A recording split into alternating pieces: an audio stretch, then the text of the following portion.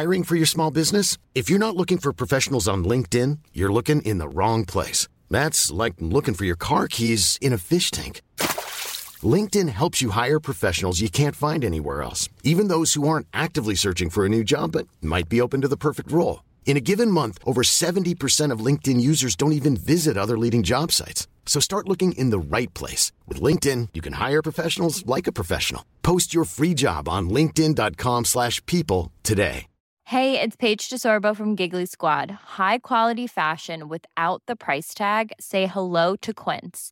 I'm snagging high-end essentials like cozy cashmere sweaters, sleek leather jackets, fine jewelry, and so much more. With Quince being 50 to 80% less than similar brands.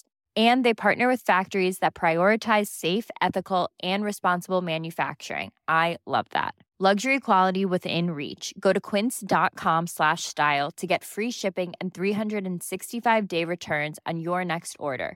quince.com/style. Älskade, kära lyssnare. Innan vi sätter igång dagens avsnitt med dagens gäst så vill jag bara gå igenom snabbt vad podcastens uppbyggnad är. För att jag har fått massor av mejl där lyssnare faktiskt frågar mig om det är den samma uppbyggnad avsnitt efter avsnitt. Så bara lite snabbt och kort, ja det är det. Vi går igenom med en faktaruta, 15-20 frågor ungefär. Gästen får svara på lite korta och långa frågor där vi går igenom och lär känna gästen lite bättre. Sen har vi lite längre då segment med barndom, uppväxt, framgångar, motgångar, brytpunkter. Allt sånt där som är intressant för dig att lyssna på din förebild just om. Och vi avslutar med lite små då tips och tricks som din förebild då kan ge dig för att lyckas eller att efterlikna dem i just det de är duktiga på. Och då avslutar vi sedan med psyktestet där det är lyssna frågor, 5 snabba, skulle du hellre och det värsta jag vet är. Och det är det här där vi verkligen testar våran förebild i vad de verkligen gillar och tycker om och om de kan välja mellan 2 jobbiga alternativ. Så lite så, många har verkligen uppskattat det. Så jag tycker faktiskt att vi kör igång dagens avsnitt och jag hoppas verkligen att ni njuter av denna.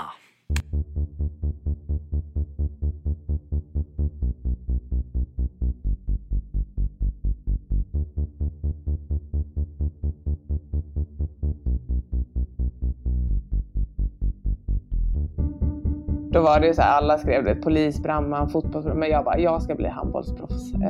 Och det egentligen har det typ, alltså efter det har jag ju aldrig, jag tror att jag har haft liksom talang och vetat att jag har velat bli handbollsproffs, så det är väl det som har drivit mig tror jag. Och jag var verkligen ingen träningsprodukt överhuvudtaget, jag fuskade jättemycket och när det väl var handboll så tränade jag, men allt utanför var jag en riktig latmask liksom. Sen innan är att många typ sett mig som en bitch typ på plan och utanför, medan vissa ser mig som en nallebjörn, men jag skulle nog se mig själv som mer som en nallebjörn än som en bitch.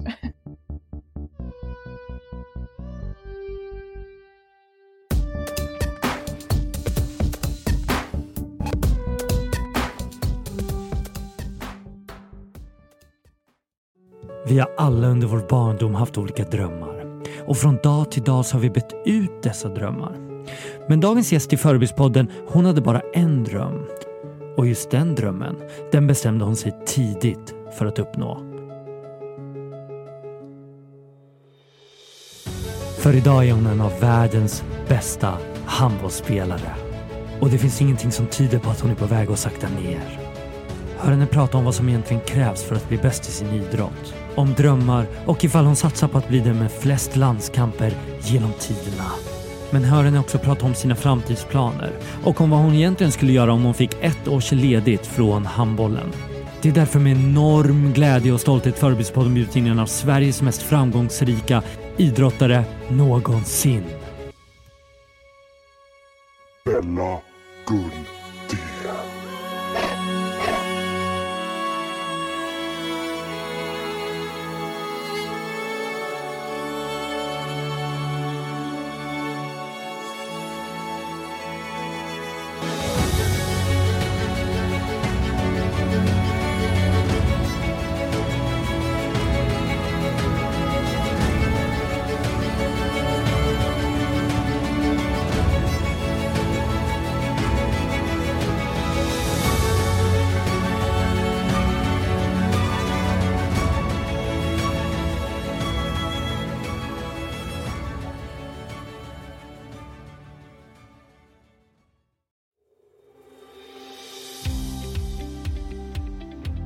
Välkomna till avsnitt 6 av Förebildspodden och idag har vi med oss Bella Guldén. Och innan jag sätter igång med Bella Guldén så vill jag bara säga stort tack till all den fina respons alla avsnitten innan detta har fått, och då på Instagram men även på mail och även då synpunkter och kritik precis som vi har nämnt innan.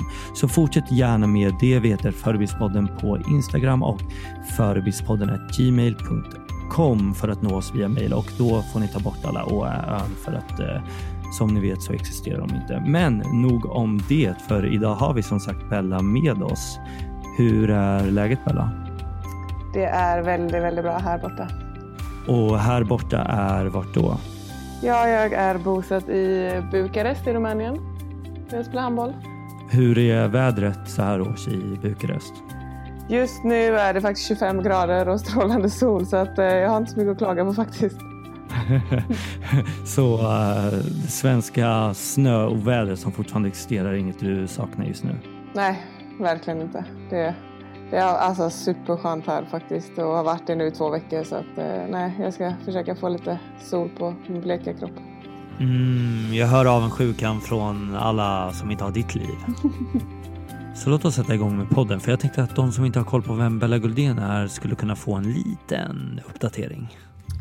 Jag är en handbollsspelare då här i Bukarest, men även i svenska landslaget.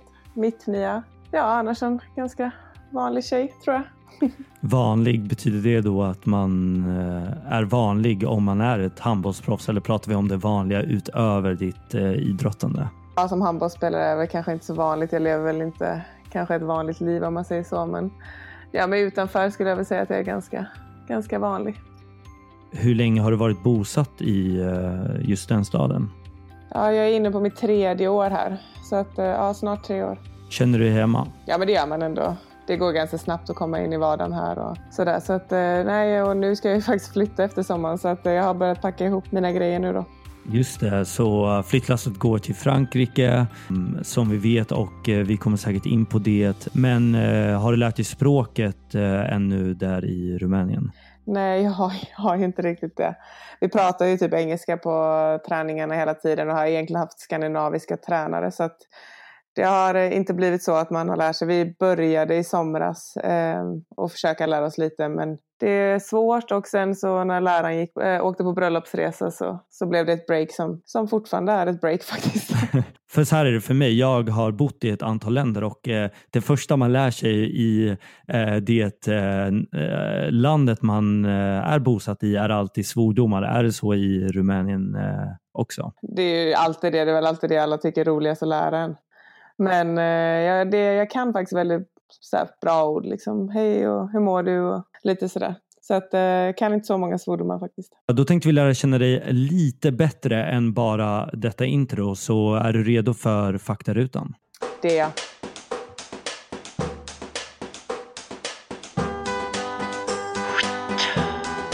Faktarut! Ålder? 28. Tänkte säga 27. 28. Född 1989. Precis. Så blir 29 i år. Bra, grattis i förskott. Tack. Har du åldersnoja än? Nej, alltså jag tyckte ju alltid att alla... När jag kom i landslaget så var ju typ folk så här 28, 29 och jag tyckte att de var så gamla. Men jag känner mig typ fortfarande som kanske så här 22, 23. Så att när jag väl säger siffran så känns det lite sådär. Är du mamman i landslaget nu? Ja, med åldern är jag ju det. Men jag tror inte att de ser mig så. Jag har faktiskt frågat några gånger om de ser mig som gammal. Och det gör de inte än, så det är ju skönt. Det här är min titel. Ja, handbollsproffs. Det här är min förebild. Jag har ju förebilder, men jag är ju sån som typ plockar olika. Så jag har massa förebilder, men just handbollsmässigt så har jag ju kanske Karabatic som har varit i livet, så är det liksom små delar av personer som jag plockar och ser väldigt mycket upp till. Men jag tror att det där är en stor nyckel för oss liksom individer eller människor att kanske inte bara försöka att efterlikna någon utan att kanske plocka just det bästa, och det är väl det som är det svåra också, att se egenskaper från då få individer eller flera individer och plocka det bästa. Men det kan ju vara personer i ens närhet. Men det har alltid lite varit så att det har varit svårt att liksom se en person hela tiden, utan man tar så här små, även handbollsvärlden så tar jag små delar av en spelare och utanför så hittar man någon små saker där, så att det är så jag har fungerat hela tiden, tror jag. Det här är hemma för mig. Den är faktiskt lite svår. Det är ju såklart, har jag alltid varit, när jag flyttade hemifrån för att bli proffs så flyttade jag från mamma och pappa. Men de har sålt huset nu, så att ja, det är väl Göteborg som är hemma för mig. Frågorna kommer bara bli svårare och svårare, så jag vill att du är på tårna nu. Yep. Bäst podd just nu? Ja, jag reser ju en del så jag ser ju ganska mycket serier och lyssnar på poddar. Just nu så lyssnar jag faktiskt mycket på Livet på läktaren med Maja Nilsson och Sanna Dahlström. Intressant. Sanna Dahlström är en gäst som kommer att vara med framöver i Förebildspodden, så en stor shoutout till Sanna i så fall, och att Bella Guldén lyssnar på Livet på läktaren. Ja, de är superhärliga. Den största missuppfattningen om mig är? Men jag tror det är lite svårt, för jag tror många, eller vad jag har hört sen innan är att många har typ sett mig som en bitch typ på plan och utanför, medan vissa ser mig som en nallebjörn. Men jag skulle nog se mig själv mer som en nallebjörn än som en bitch. Sveriges mest intressanta person just nu? Ja, men det blir väl, skulle jag väl säga i så fall, kanske Linnea Claesson, skulle jag väl säga. Berätta om Linnea Claesson lite kort. Hon är ju en handbollsspelare, och det är väl det som gör att man typ har följt med ännu mer. Men en feminist som jobbar extremt mycket för oss tjejer och har varit med om en hel del. Och, så att hon är en bra person. Hon är imponerande verkligen, Linnea Claesson, och förhoppningsvis även en tjej vi vill ha med här framöver i Förebildspodden, så vi får se om vi kommer i kontakt med Linnea. Ja, det hoppas jag. Mitt livs största ögonblick? Det var nog när vi vann Champions League. Och du gjorde ganska bra ifrån dig i den matchen, eller hur? Ja, det var nog min bästa match någonsin. Så att det var väldigt skönt att liksom träffa den matchen i faktiskt den viktigaste matchen som jag någonsin spelat. Men har den matchen liksom varit någon karriärsdefinierande match för dig när du nu blickar tillbaka, även om det inte är slut på karriären ännu, men någon sorts karriärsdefinition? Ja, alltså jag tror att det kommer vara svårt att toppa den. Det är ju liksom, så att det är det jag kommer nog komma se tillbaka till som en av de bästa matcherna någonsin. Kommer du ihåg den matchen nu? Alltså direkt efter så kommer jag inte ihåg den alls, men nu efter att ha typ sett den lite och jag har sett lite klipp och sånt från den, så är det klart att jag kommer ihåg den, och jag kommer även ihåg känslan efteråt. Liksom. Men det är intressant det där med just ens tankar, för man är väl så fokuserad under en idrottsmatch, eller då för den delen för dig handbollsmatch, att man liksom allt blir som ett vakuum, och många personer jag har pratat med som spelar på den stora scenen inom idrott, de säger alltid att man glömmer liksom bort vad som hände under matchen, att det går liksom inte att gå tillbaka och reflektera vad som hände, kanske något kort ögonblick, men att allt är ju så diffust och ett vakuum. Ja, men så är det. Alltså, på något sätt så är man ju typ i sin bubbla, så att man det är så svårt att typ precis efter matchen när de kommer och slänger en mick i ansiktet på den, så är det så här, hur känns det? Man bara, eller vad hände i matchen? Man bara, jag vet inte. Jag kommer ihåg när vi stod i straffläggningen, alltså i slutet, och jag gör mål, och Maria Fiske då, min vän som även spelar med, hon sa ju det, hon bara, Bella, du har gjort 15 mål. Jag bara, va? Typ trodde du att man hade gjort 3 liksom. Så att nej, men det är som du säger, man har ingen koll liksom. Det här är den största krisen i mitt liv. Jag skulle väl säga att den största krisen är när jag är hungrig. Jag har väl inte haft någon sån där liksom jättekris. Alltså förutom när jag var 3 år så ramlade jag och blev medvetslös och fick åka in liksom och typ var medvetslös ett dygn. Men det är inget jag kommer ihåg, så att det skulle jag säga när jag är riktigt hungrig. Eller när jag hade salmonella i Barcelona, det var också kris. Okay. Hungern låter bra. Det är nog en kris vi alla identifierar oss med på något sätt, men som en definierande kris, men det låter bra. Jag gillar det svaret skarpt. Denna app konsumerar jag mest. Instagram skulle jag nog säga. Det är det som jag är inne på mest nu. Ja, men det är otroligt. 3 av 4 gäster har svarat Instagram, så det är väl våran stora tidsfördrivande applikation på våra mobiler. Men vad är det som är bäst med Instagram för dig? Nej, men jag vet inte, det är väl att stalka människor och nej, men att se vad folk gör. Och sen som sagt, jag har extremt mycket dödtid, så att man ligger ju och hoppas att folk liksom ska uppdatera och sen också blir man inspirerad med kläder och lite allt möjligt. Och nu tränar den, nu måste jag träna. Så att det är nog lite allt möjligt. Och jag önskar ju hela tiden att folk har lika mycket dödtid som mig, så att de lägger upp ännu mer. Men är allting bara bra med då Instagram? Det som är dåligt nu är att det inte kommer i ordning. Och sen också är det ju också att man målar ju upp en perfekt bild av allting.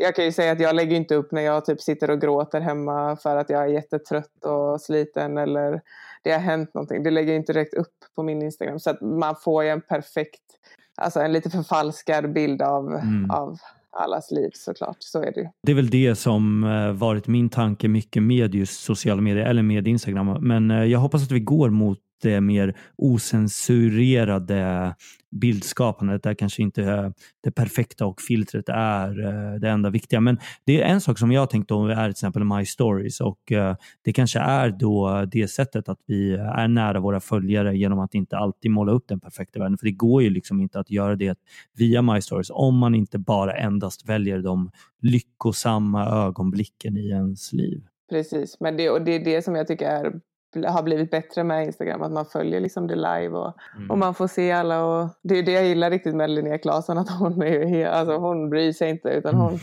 hon kör upp allting, och det är det som är lite härligt med sådana personer. Nej, men jag håller verkligen med där. Alltså, även Sanna Dahlström, alltså Livet på läktaren Sanna, har också ett sånt här osensurerat, ofiltrerat beteende på Instagram som jag gillar skarpt.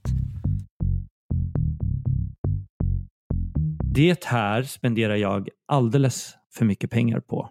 Det är väl kläder och väskor skulle jag väl säga. Nej, kläder mest. Jag har så mycket kläder som jag inte ens har tagit av lapparna på.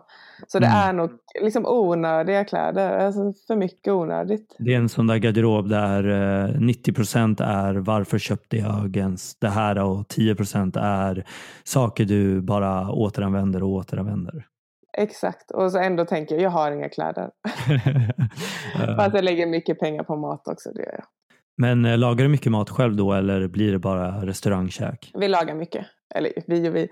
Min sambo är väldigt bra på att laga mat, så att jag hackar salladen och han lagar maten. Ja, det låter bra. Det är en bra kombo. När googlade du dig själv senast?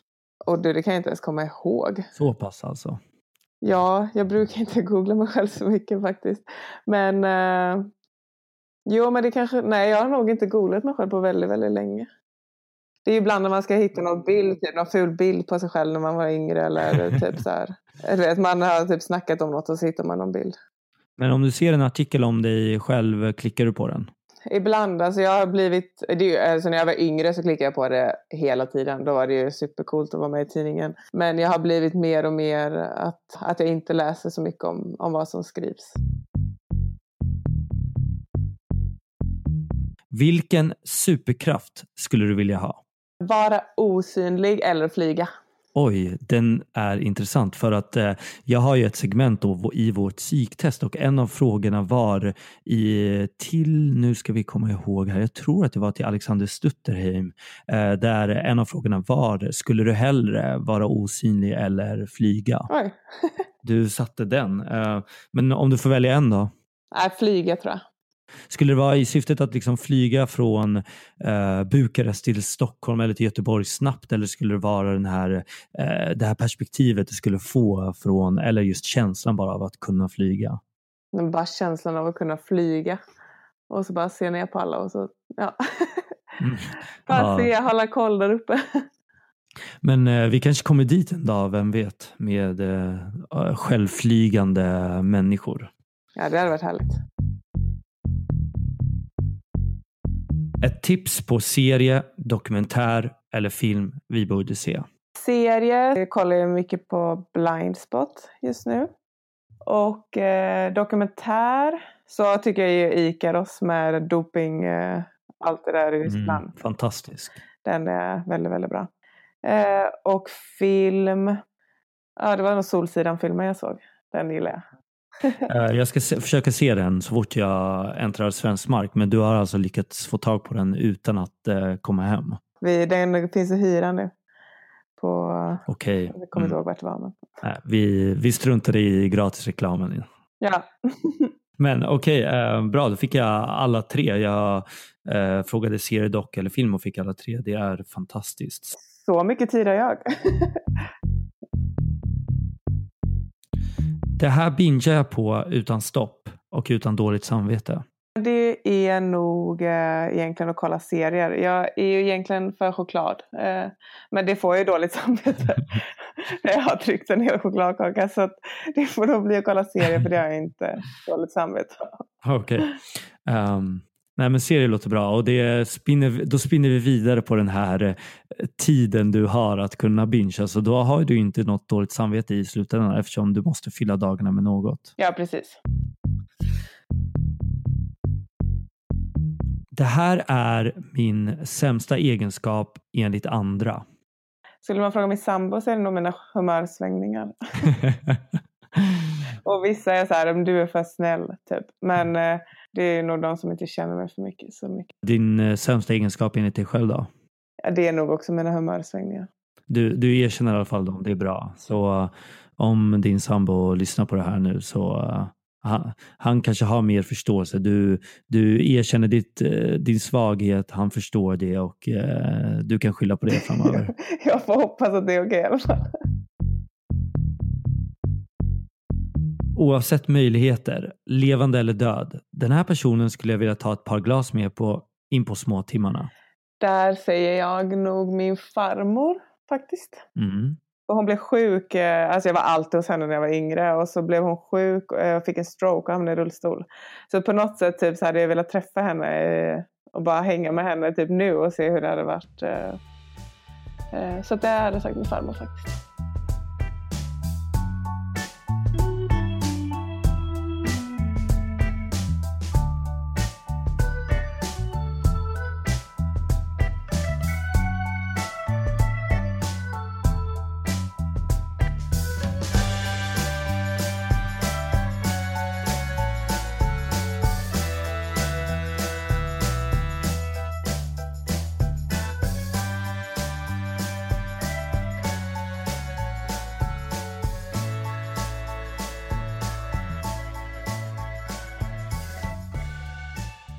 Du berättade för mig att du växte upp i Göteborg då och om jag inte misstar mig i Partille, och således hur var din uppväxt med just din familj och i ditt hem? Väldigt bra tror jag. Eller tror jag, den var bra. Jag har 2 yngre syskon, en lilla syster och en lillebror. 2 och 4 år yngre. Så att, nej, men jag har haft väldigt så här kärleksfulla föräldrar, och pappa har alltid mamma ringt körkort, så pappa körde alltid till alla aktiviteter och var runt väldigt mycket, och väldigt mycket idrott i familjen såklart. Var idrotten en naturlig del i liksom barndomen? Alltså pappa spelade ju så här korpfotboll och hockey och bandy och sånt där, så att jag var ju typ alltid med där. Och sen när min bror och min syster var väl egentligen typ när vi var i brottningslokalen, så satt hon i fönstret och lekte med dockor. Men min brorsa och jag har vi alltid sprungit runt och hållit på med alla möjliga olika idrotter. Och vilken idrott var den första du testade? Ja, men det var ju brottningslokalen, men annars var det tennis faktiskt. Var du duktig? Ja, jag var faktiskt ganska duktig. Men det var ju på sån här miniplan. Så att jag kan inte säga att det var riktigt tennis. Nej, men jag var faktiskt duktig. Men sen tog jag handbollen över. Kom handbollen då parallellt med idrottskarriären eller den unga liksom, testandet av idrottandet?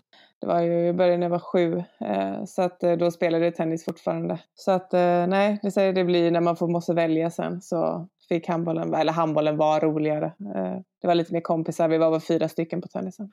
Handbollen då var ju någon inkörsport till någonting, men visste du redan då liksom i den här unga åldern att det är det här jag ska bli handbollsproffs och inget kommer att komma i vägen? Ja, det var ju verkligen, alltså från egentligen första gången jag började träna så bara det här är så roligt och jag ska bli handbollsproffs. Det när man hade så här mina vännerböcker som man skrev i. Då var det ju så här, alla skrev det, polis, brandman, fotbollsproffs. Men jag ska bli handbollsproffs. Och det egentligen har det typ, alltså efter det har jag ju aldrig, eftersom jag bara har alltid tyckt att det varit så himla kul, så har jag typ alltid tränat. Alltså typ pappa har alltid varit med mig ute och tränat finter och när jag ska skjuta och du vet, alla kompisar var hemma då, du vet, vi gjorde ju prick i källaren, du vet, måla upp mål så att jag kunde så skjuta och så att jag egentligen alltid typ bara haft handbollen, och det var ju samma när man skulle välja gymnasium. Det var ju liksom, jag ska gå handbollsgymnasium, det finns inget annat.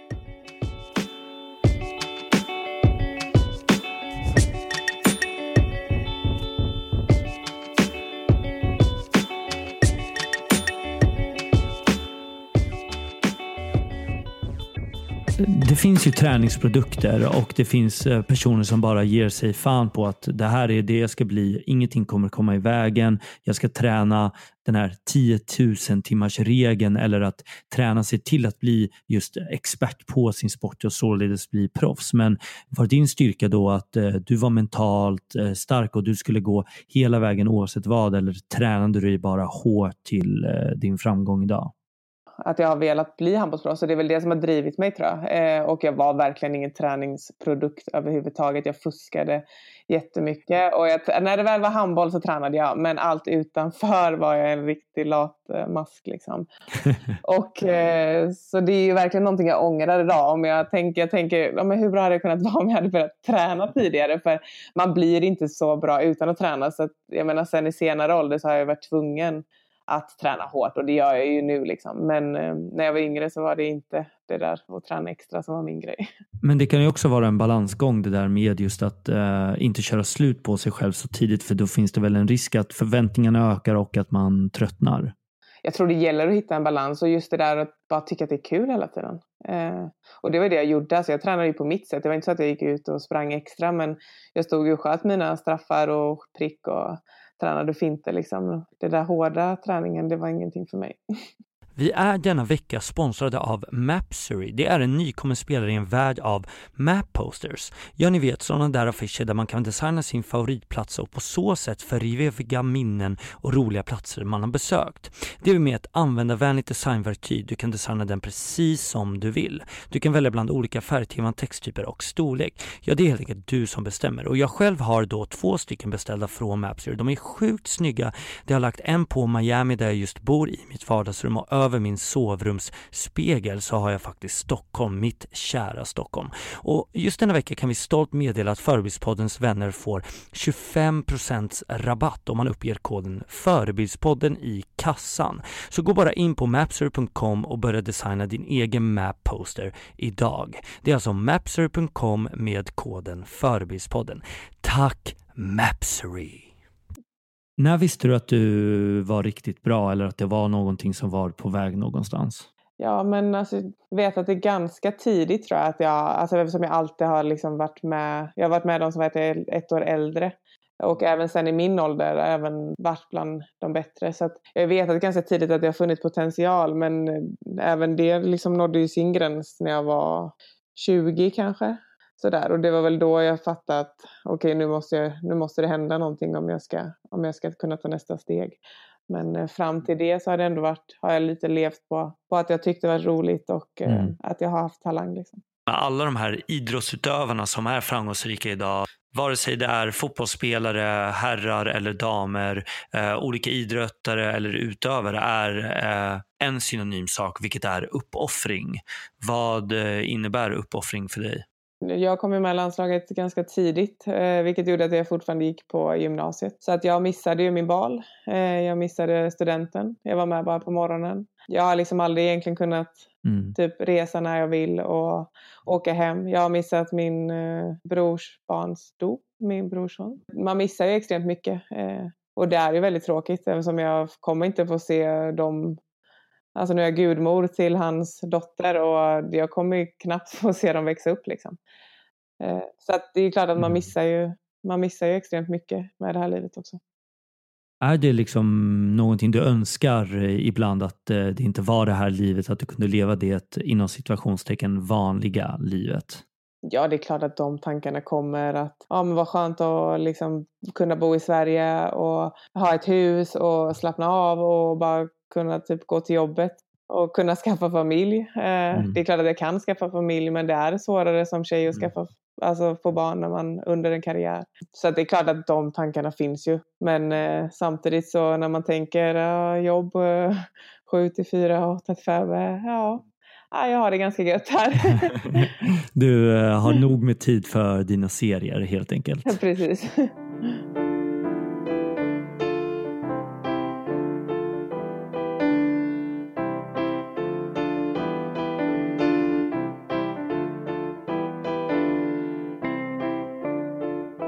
Det är väldigt intressant just det där med balansgången för idrottandet eller balansgången med personer och deras uppoffring. Det är någonting som har växt mycket mer idag. Kollar man på många unga idrottsutövare så är det ännu mer seriöst. Det är planering, det är att koppla in kostrådgivare eller externa tränare som ska träna en individuellt. Och du säger till mig att du inte hade det här under din...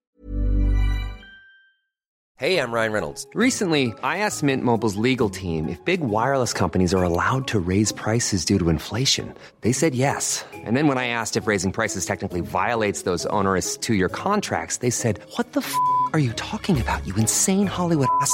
So to recap, we're cutting the price of Mint Unlimited from $30 a month to just $15 a month. Give it a try at mintmobile.com/switch. $45 up front for 3 months plus taxes and fees. Promo rate for new customers for limited time. Unlimited more than 40 gigabytes per month. Slows full terms at mintmobile.com. There's never been a faster or easier way to start your weight loss journey than with PlushCare. PlushCare accepts most insurance plans and gives you online access to board-certified physicians who can prescribe FDA-approved weight loss medications like Wegovy and Zepbound for those who qualify. Take charge of your health and speak with a board-certified physician about a weight loss plan that's right for you. Get started today at plushcare.com/weightloss. That's plushcare.com/weightloss. plushcare.com/weightloss. There's never been a faster or easier way to start your weight loss journey than with PlushCare. PlushCare accepts most insurance plans and gives you online access to board-certified physicians who can prescribe FDA-approved weight loss medications like Wegovy and Zepbound for those who qualify. Take charge of your health and speak with a board-certified physician about a weight loss plan that's right for you. Get started today at plushcare.com/weightloss. That's plushcare.com/weightloss. plushcare.com/weightloss. Uppväxt. Så då tänker jag, tror du att det är bra eller dåligt för våra unga utövare idag att just vara så seriösa och målmedvetna från start, eller ska man ta det lite mer som det kommer? För mig har det bara funkat som sagt och verkligen bara tycka eller bara älska det jag har gjort. Och det har räckt på något sätt. Sen är det klart att med kostrådgivare, det ska vara professionellt. Jag tror bara att ibland att det kan, när man toppar för tidigt och sådana grejer, eller man tar in och man har elitsatsning på väldigt unga, så kommer det försvinna, glädjen för det. Så jag tror på något sätt att det är viktigt att hitta en balans i att, för det första, när du är typ 10 år, du kan inte säga vem som kommer bli bra eller inte. Ja, för det första, man måste ha glädjen, man måste ha huvudet. Och det kan du inte se på en 10-åring redan där om den kommer bli någonting. Så att, jag vet inte, det är svårt, det är en svår balansgång. Jag tycker bara att det med elitsatsning gillar jag inte. Det är tidig elitsatsning skulle jag vilja säga. Klubblagskarriären då från Rumänien och flyttlasset går då till Brest i Frankrike. Så berätta lite om det beslutet. Ja, det var ett ganska tufft beslut. Jag har varit här i 3 år och haft det väldigt bra här. Men kände väl egentligen att det var dags för en förändring. Och något nytt. Det är ganska dålig liga här, så att jag kände att nej, nu ska jag få en bra liga och det är inte säkert vi får spela Champions League, men jag hoppas att de kan få ett wildcard. Så att det var egentligen det som jag behövde, ny motivation helt enkelt. Flyttlasset går då snart, antar jag, om några månader när säsongen är eller påbörjad eller försäsongen då. Ja, precis. Vi slutar här 19 maj och så ska vi väl vara tillbaka. Vi vet inte när vi börjar, men runt 16 juli tror jag vi kommer börja. Kan du franska? Oui. Nej, det kan jag faktiskt inte. Jag kan några få ord. Jag vet ju att fransmän eller fransyskor är väldigt mån om sitt språk. Nu kanske det finns väldigt många internationella i just laget, men du får nog passa på att lära dig lite franska för att komma runt där. Ja, men vi har 2 fransyskor i laget här, så hon försöker lära mig lite och sen så ska jag bara sätta upp mig på en kurs. För alltså, det märkte vi var nere och hälsade på och gjorde så här läkarkontroll och man märkte det var inte många som pratade engelska.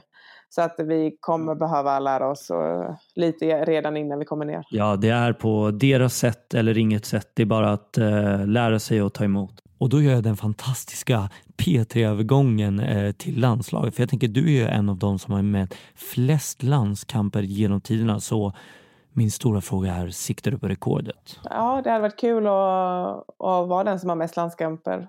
Men det är en lång väg att vandra. Jag har snart 200 och jag tror rekordet är på 262 eller 67 eller något sånt. Så du måste fortsätta tills du är i alla fall 34 då, gissar jag mig till. Ja, det låter väldigt länge, men man vet aldrig. Så länge min kropp håller så hoppas jag att jag kan spela både klubb och landslag. Ja, för du ser väl inte ett slut än på karriären nu, såklart med ett nyskrivet kontrakt med en ny klubb, men tänker man något över just efter karriären redan nu för dig? Det börjar ju bli lite sådär halvnojig med vad jag ska göra efter karriären, men samtidigt så har jag skrivit 3 år nu här i Frankrike och egentligen så ser jag väl att jag ska kunna skriva ett kontrakt till efter det.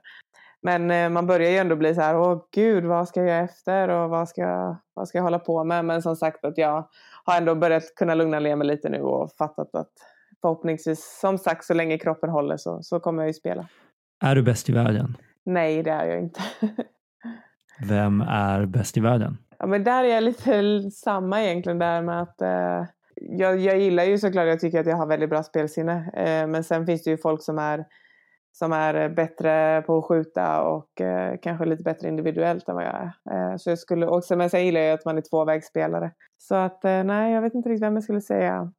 Cristina Niago är ju såklart en av dem. Även om du är självsäker och tror på dig själv när du spelar, den här yttre massan som bekräftar dig som en toppspelare i världen, är det någonting man tänker på jämt och ständigt? Nej, alltså det är väl klart när man får utmärkelser och man blir nominerad, så är det väl klart att man blir jätteglad. Det ljuger jag med sig. Men det är ju inte, alltså jag går inte och tänker att jag ska bli bäst i världen. Och det är ju så mycket också runt omkring som alltså, röster och det är fans och det är, alltså, utmärkelserna lägger man väl lite åt sidan. Men det är klart att man blir glad om man skulle vinna. Men även att man blir nominerad på det. Utan för mig handlar det mycket om att jag vill vinna titlar. Så att det är väl det jag går mest efter.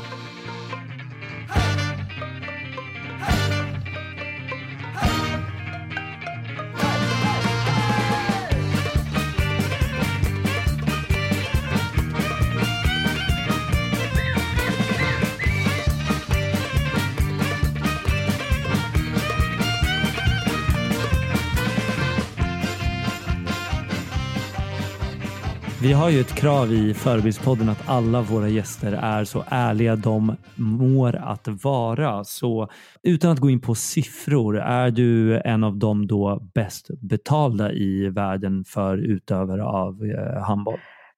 Ja, nu vet jag inte vad alla andra har i sina kontrakt. Men på damsidan så ligger jag nog ganska högt upp. Vill du bjuda på en siffra? Nej, det får jag ju tyvärr inte. Det står i mina kontrakt. Jag är glad om jag kan spara pengar och liksom ha det till ett hus och ett bra liv efter.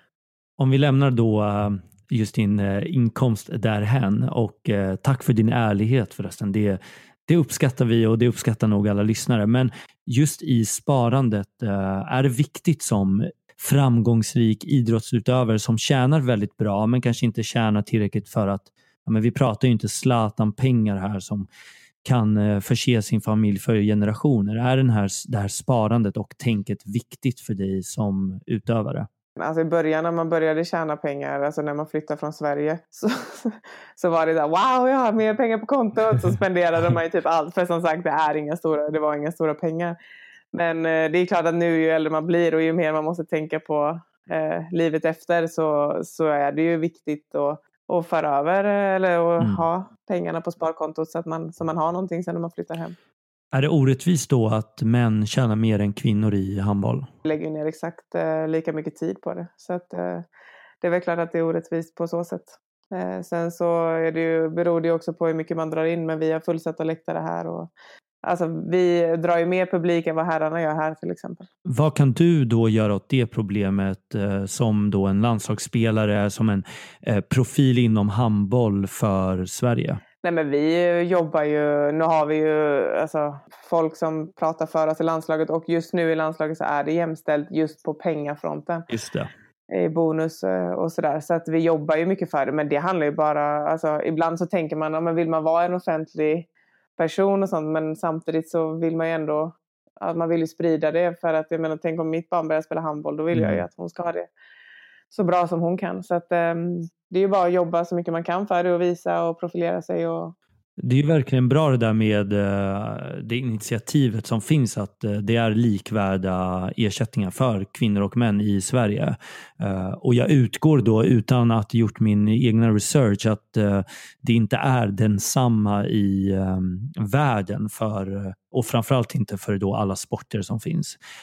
Så en big shoutout då till handbollsförbundet, oavsett om det tog en väldigt lång tid eller en väldigt kort tid. Vi närmar oss kanske någon sorts jämställdhet inom den sporten. Ja, precis. Vi har ju kämpat stenhårt för det, och äntligen så har det gått igenom.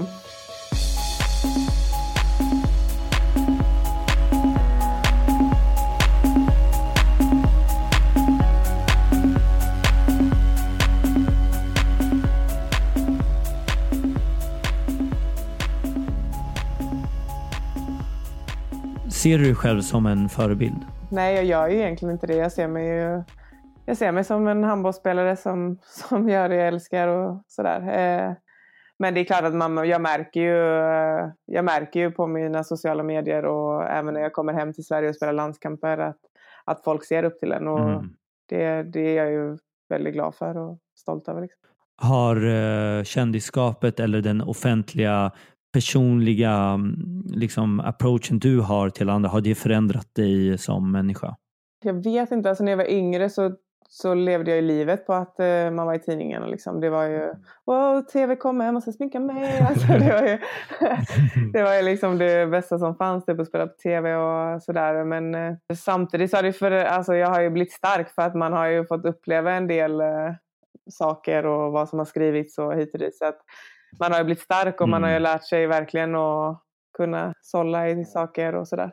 Vad skulle dina vänner säga? Är du samma Bella idag som för, låt oss säga, 15 år sedan? Eller vi tar lite kortare, 10 år sedan. Jag skulle säga att jag kanske är mer lugn i mig själv idag, tror jag, än för 10 år sedan. Så. Men det är ju samma där egentligen. Man har ju alltså vänner för 10 år sedan. Ja, jag har ju mina vänner kvar just från då, men det är även när man flyttar så mycket så man tappar mycket vänner, och det är därför man har verkligen bara de närmsta kvar.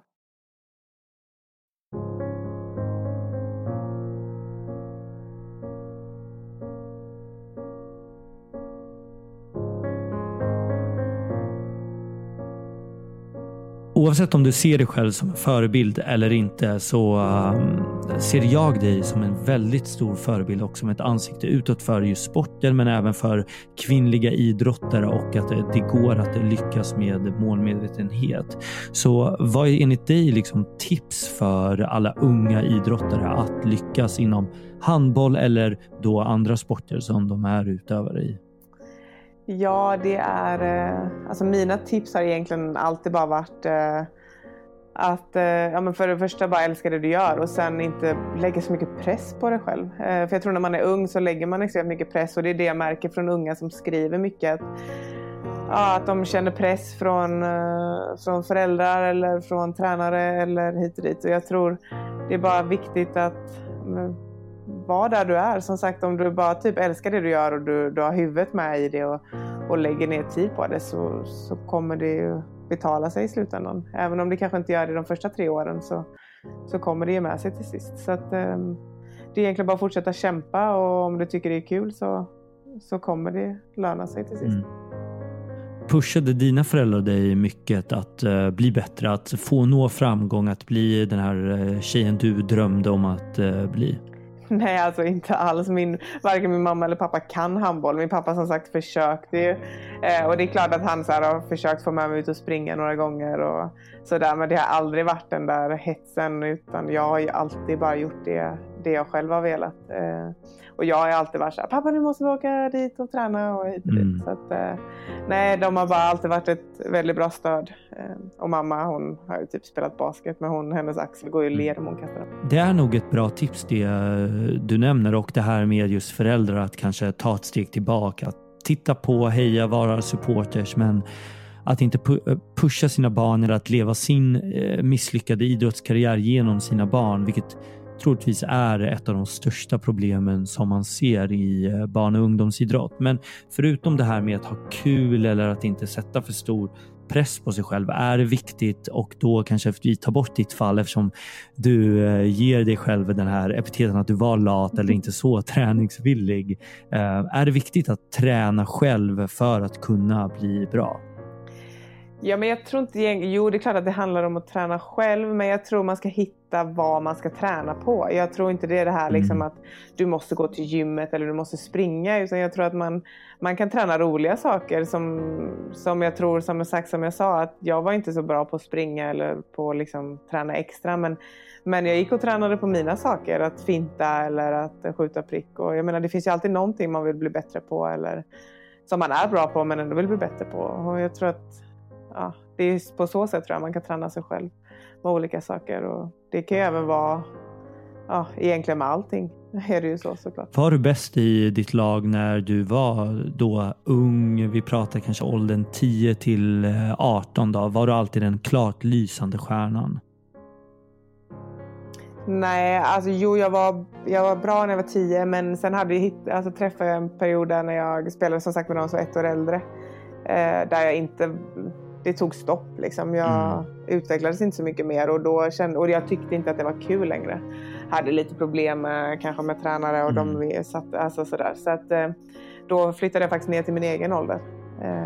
Och bara fick typ ha roligt igen, och den tränaren som vi hade då, han betydde så mycket för mig, för att han var verkligen så här, du vet, allt skulle bara vara, det skulle vara, alla fick vara med, det spelade liksom ingen roll hur bra eller dålig man var, alla var i samma lag, och det var så att det gjorde att det vände igen, och i min egen ålder då så var jag ju såklart en av de bättre.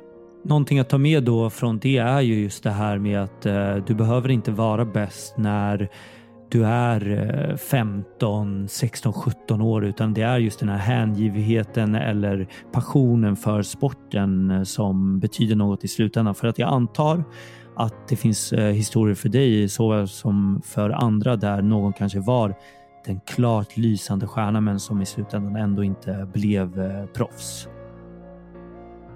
Gud, jag har ju massa sådana, och sen även tvärtom, att liksom typ Linnea Torstensson som kanske blev bra när hon var typ 22-23. Jag har inte varit med i något rikslag eller alltså landslag, ungdomslandslag, men är hur bra som helst. Stefan Löfgren.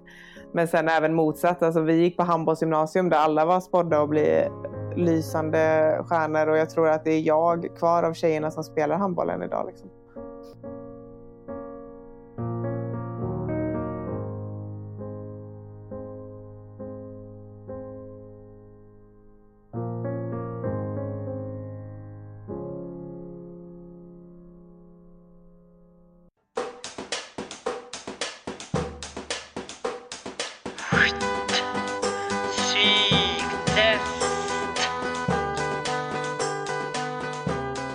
Okej Bella, förebild eller inte, vi lämnar aldrig våra gäster oberörda med det berömda numera psyktestet. Är du redo? Jag är redo. Lyssnarfrågor. Okej, då kommer vi att faktiskt ta in ett nytt segment numera där vi kommer att introducera lyssnarfrågor där våra kära lyssnare får ställa frågor till dagens gäst och den här gången då Bella. Så vi har då valt ut ett antal av alla de vi har fått till oss. Hanna undrar vad som är roligast, landslag eller klubblag? Oj, det är en svår fråga. Det är klart att det är alltid kul att spela för sitt land, men klubblaget är ju någonting man kämpar för varje dag. Så att, den är jättesvår. Jag har smarta lyssnare så jag vet inte vad du hade förväntat dig för frågor nu av mina lyssnare. Gud, jag kan liksom inte riktigt välja mellan de två. Du måste. Gud, nu kommer jag bli hatad. Klubblag. Oj, rubrikerna sprider sig. Jag skickar ut det här direkt. Alexander vill veta vad som är det bästa med att vara proffs. Nej, men det är att man lever på det man älskar såklart. Att jag får varje dag få göra det som jag brinner för. Och det är inte många som kan göra det liksom. Det är det hon säger, men egentligen vill hon bara svara att hon älskar att ha fritid och titta serier alltså. Nej då. Juliana undrar vem du delar rum med i landslaget när ni reser. Vi får faktiskt inte välja när vi har vanliga samlingar. Men när det är mästerskap så bor jag med Sabina Jakobsen. Vad brukar ni göra? Ja, man brukar bara typ ligga och prata. Alltså man har inte så mycket tid eftersom det är matcher och behandlingar. Men ja, vi ligger väl och bara pratar. Och i vanliga fall så är vi inte så mycket på rummen utan vi brukar alltid vara i ett samlingsrum där alla hänger istället. En av våra lyssnare som faktiskt vill vara anonym undrar vilket parti du röstar på. Jag röstar på Socialdemokraterna, gjorde jag sist. 5 snabba. Ligaguld eller OS-guld? OS-guld. Stenhårda träningspass eller slappa dagar i soffan? Slappa dagar i soffan. Den var given kände jag. Det var så här, ska jag ljuga eller inte? Nej, jag har ju sagt att ärlighet är det enda som går hem i den här podden. Så, så därför måste du vara reda på den här också. Pengar eller kändisskap? Pengar. Bakispizza eller fine dining? Bakispizza. Svensk pizza. Svensk bakis. Ja. Ingen annan. Svensk ska det vara. Bra. Jag håller med åtminstone. Jag tror alla håller med där. Det är nog det bästa. Ja, jag tror alla som har smakat en svensk pizza håller med. Sverige eller utomlands? Sverige. Är du hemmakär? Jag är inte sådär liksom, jag måste hem typ så fort jag har ledigt. Men det är klart att när jag väl kommer till Sverige så njuter jag av att vara i Sverige. Såklart. Men vädret i Sverige, det är det som gör att man måste ha en vecka utomlands. Är det sommaren som är bäst då i Sverige? Sommaren, ja. Ja, vet du vad? Jag tar tillbaka det. Det var kanske bland det dummaste jag sagt. Det är klart sommaren är det bästa i Sverige. Det är ingen som gillar februarislasket. Inte. Nej, det hade varit oväntat om du rättade till det. Jag tänker om vi hade sagt januari, februari.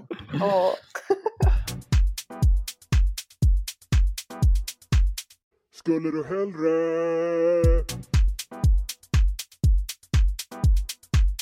Skulle du hellre uppleva en VM-final i fotboll för Sveriges herrar eller en VM-final i handboll för Sveriges herrar?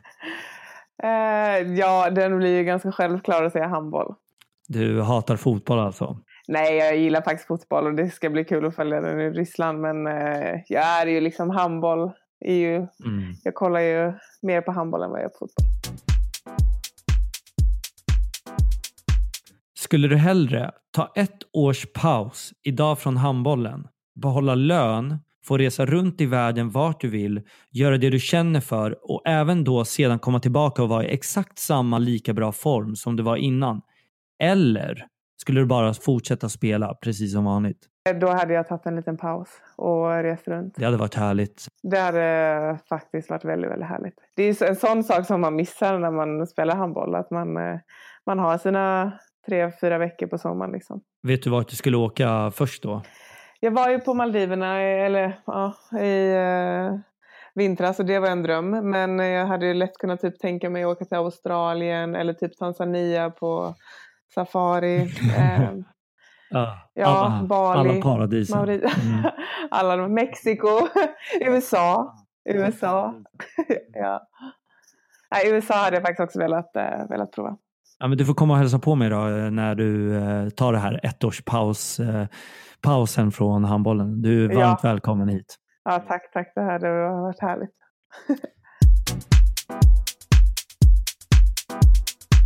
Det här är en tuff en, så jag hoppas att du är redo. För att skulle du hellre, utan att ändra tid eller metod, veta när du ska dö eller hur du ska dö? Åh, fy. Usch. Vad sa du, hur eller när? När. Åh gud, jag tror... jag vet inte. Hur, tror jag. Eller när? Nej, jag vet inte. Jag brukar vara tyst här för alla mina gäster har ändrat sig varje gång. Ja, men först tänkte jag hur. För att då vet man ju ungefär, så kanske man kan stoppa det för man vet, okej, nu kommer jag bli påkörd, då kommer man vara lite mer försiktig. Men samtidigt vet man när, så kan man ju också leva livet fram till det. Jag tar när. Säker? Ja. Okej. När? Du är faktiskt den första som har tagit när, så intressant. Ja. Jag tänker att jag ska leva livet upp till då. Så får bara hoppas att det är länge. Ja, vi låtsas att det är om 80 år istället för om en vecka. Ja, precis. Det värsta jag vet är... Det värsta jag vet är skvallerartiklar om dig på nätet eller, inom situationstecken, hur känns det? Frågor efter en avslutad match. Ja, men nej, jag skulle nog säga nej, jag tar nog skvallerartiklar på nätet. Fast jag läser i och för sig inte så mycket. Jag tar hur känns det? Efter en förlust i alla fall. Ja, det är det sämsta frågan man kan få då, eller? Just efter en förlust så är det värsta. Det är så här, vad tror du? Det känns fantastiskt. Ja, men jag tror jag sa det. Det var ju Magnus Frisk en gång som sa det efter en SM-final och förlorade. Hur känns det? Ja, men det känns bra. Ja, men det får gå ett sånt mission nu framöver, tycker jag. Det är bara att svara ironiskt på den frågan, så får ni kanske ett stopp på just den frågan. Det värsta jag vet är långa taktikgenomgångar eller att vara på ständigt resande fot vecka ut och vecka in för olika matcher. Ständigt på resande fot. Mina fötter svullnar alldeles för mycket när jag flyger, så att det är det. Långa taktikgenomgångar är någonting du tycker om alltså? Nej, verkligen inte det heller. Jag gillar inte långa taktikgenomgångar. Så att, men på resande fot är nog faktiskt värre.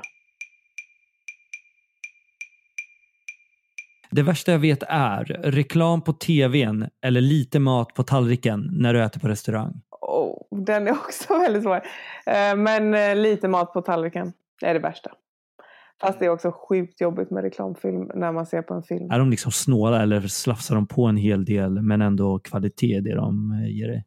Nej, men här faktiskt slafsas det på en hel del på tallriken. Det är faktiskt många gånger som man blir så här, alltså nästan inte kan ens, alltså som man inte kan äta upp. Så att här är faktiskt väldigt, väldigt bra. Och väldigt bra mat här. Väldigt bra. Okej, bra. En rekommendation till oss alla då att testa på den maten just. Ja, billigt och mycket och bra. Billigt. Mm-hmm. Billigt. Det gillar vi. Där sålde jag in den. Det värsta jag vet är att bli marginaliserad för att vara kvinnlig handbollsspelare eller att bli sexistiskt sedd för att vara en kvinnlig spelare och inte bara en idrottare. Sexistiskt sedd. Det var lite svårt att säga. Skulle jag säga. Är det ett problem med er idrottare, ni som är kvinnliga och inte manliga, att ni blir liksom sexistiskt sedda och inte då för den kvalitetsspelaren ni är? Det har ju verkligen varit mycket här framåt tillbaka nu, typ att vi inte ska få spela med klister för att det blir så kladdigt, och att man vill att typ vi har ju ett lag som spelar i kjol. Oj. Och det är så här, men ni ska spela i liksom kortare shorts och hit och dit. Det är så här, nej, det ska vi inte. Bara för att vi är tjejer så ska vi inte göra det. Är det mer sånt i Rumänien än vad det är i Sverige? Nej, i Rumänien är det ganska lugnt faktiskt. Men det är ju klart att alltså Sverige är ju längre fram i mycket om man ser till andra länder såklart. Men det är mycket sådana saker. Men varför skulle inte vi få klister? För att varför ska vi inte få röra varandra till slut eller då liksom?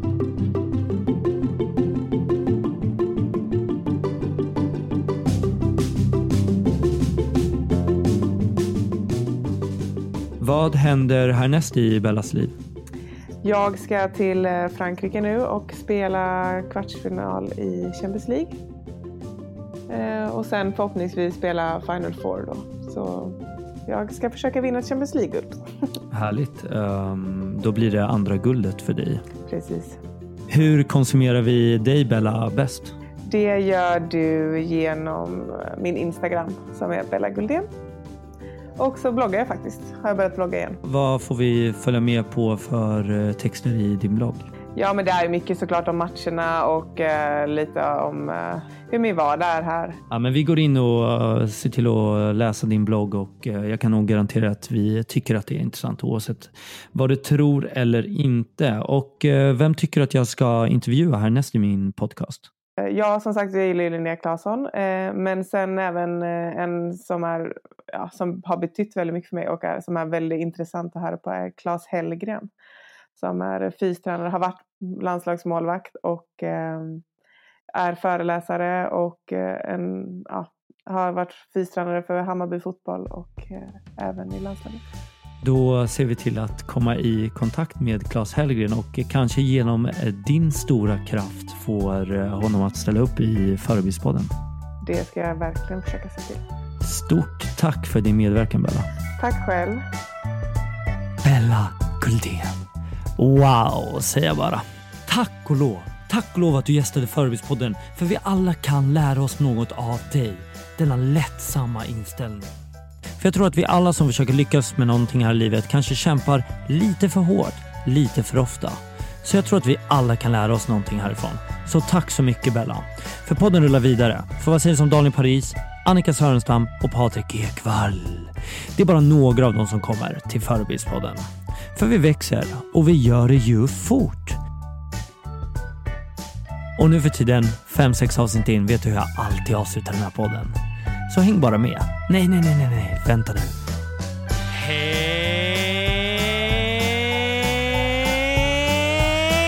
med.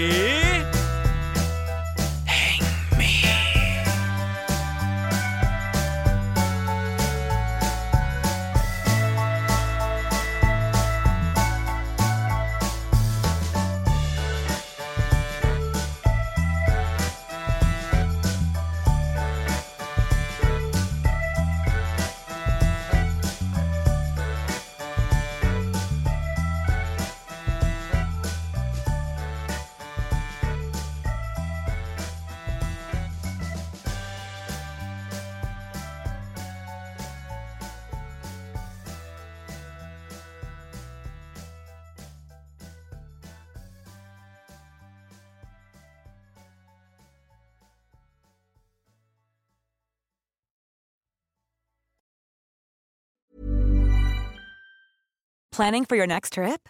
Elevate your travel style with Quince. Quince has all the jet-setting essentials you'll want for your next getaway, like European linen, premium luggage options, buttery soft Italian leather bags, and so much more. And is all priced at 50 to 80% less than similar brands. Plus, Quince only works with factories that use safe and ethical manufacturing practices. Pack your bags with high-quality essentials you'll be wearing for vacations to come with Quince. Go to quince.com/pack for free shipping and 365-day returns. Mom deserves the best, and there's no better place to shop for Mother's Day than Whole Foods Market. They're your destination for unbeatable savings, from premium gifts to show-stopping flowers and irresistible desserts. Start by saving 33% with Prime on all body care and candles. Then get a 15-stem bunch of tulips for just $9.99 each with Prime. Round out Mom's menu with festive rosé, irresistible berry chantilly cake, and more special treats. Come celebrate Mother's Day at Whole Foods Market.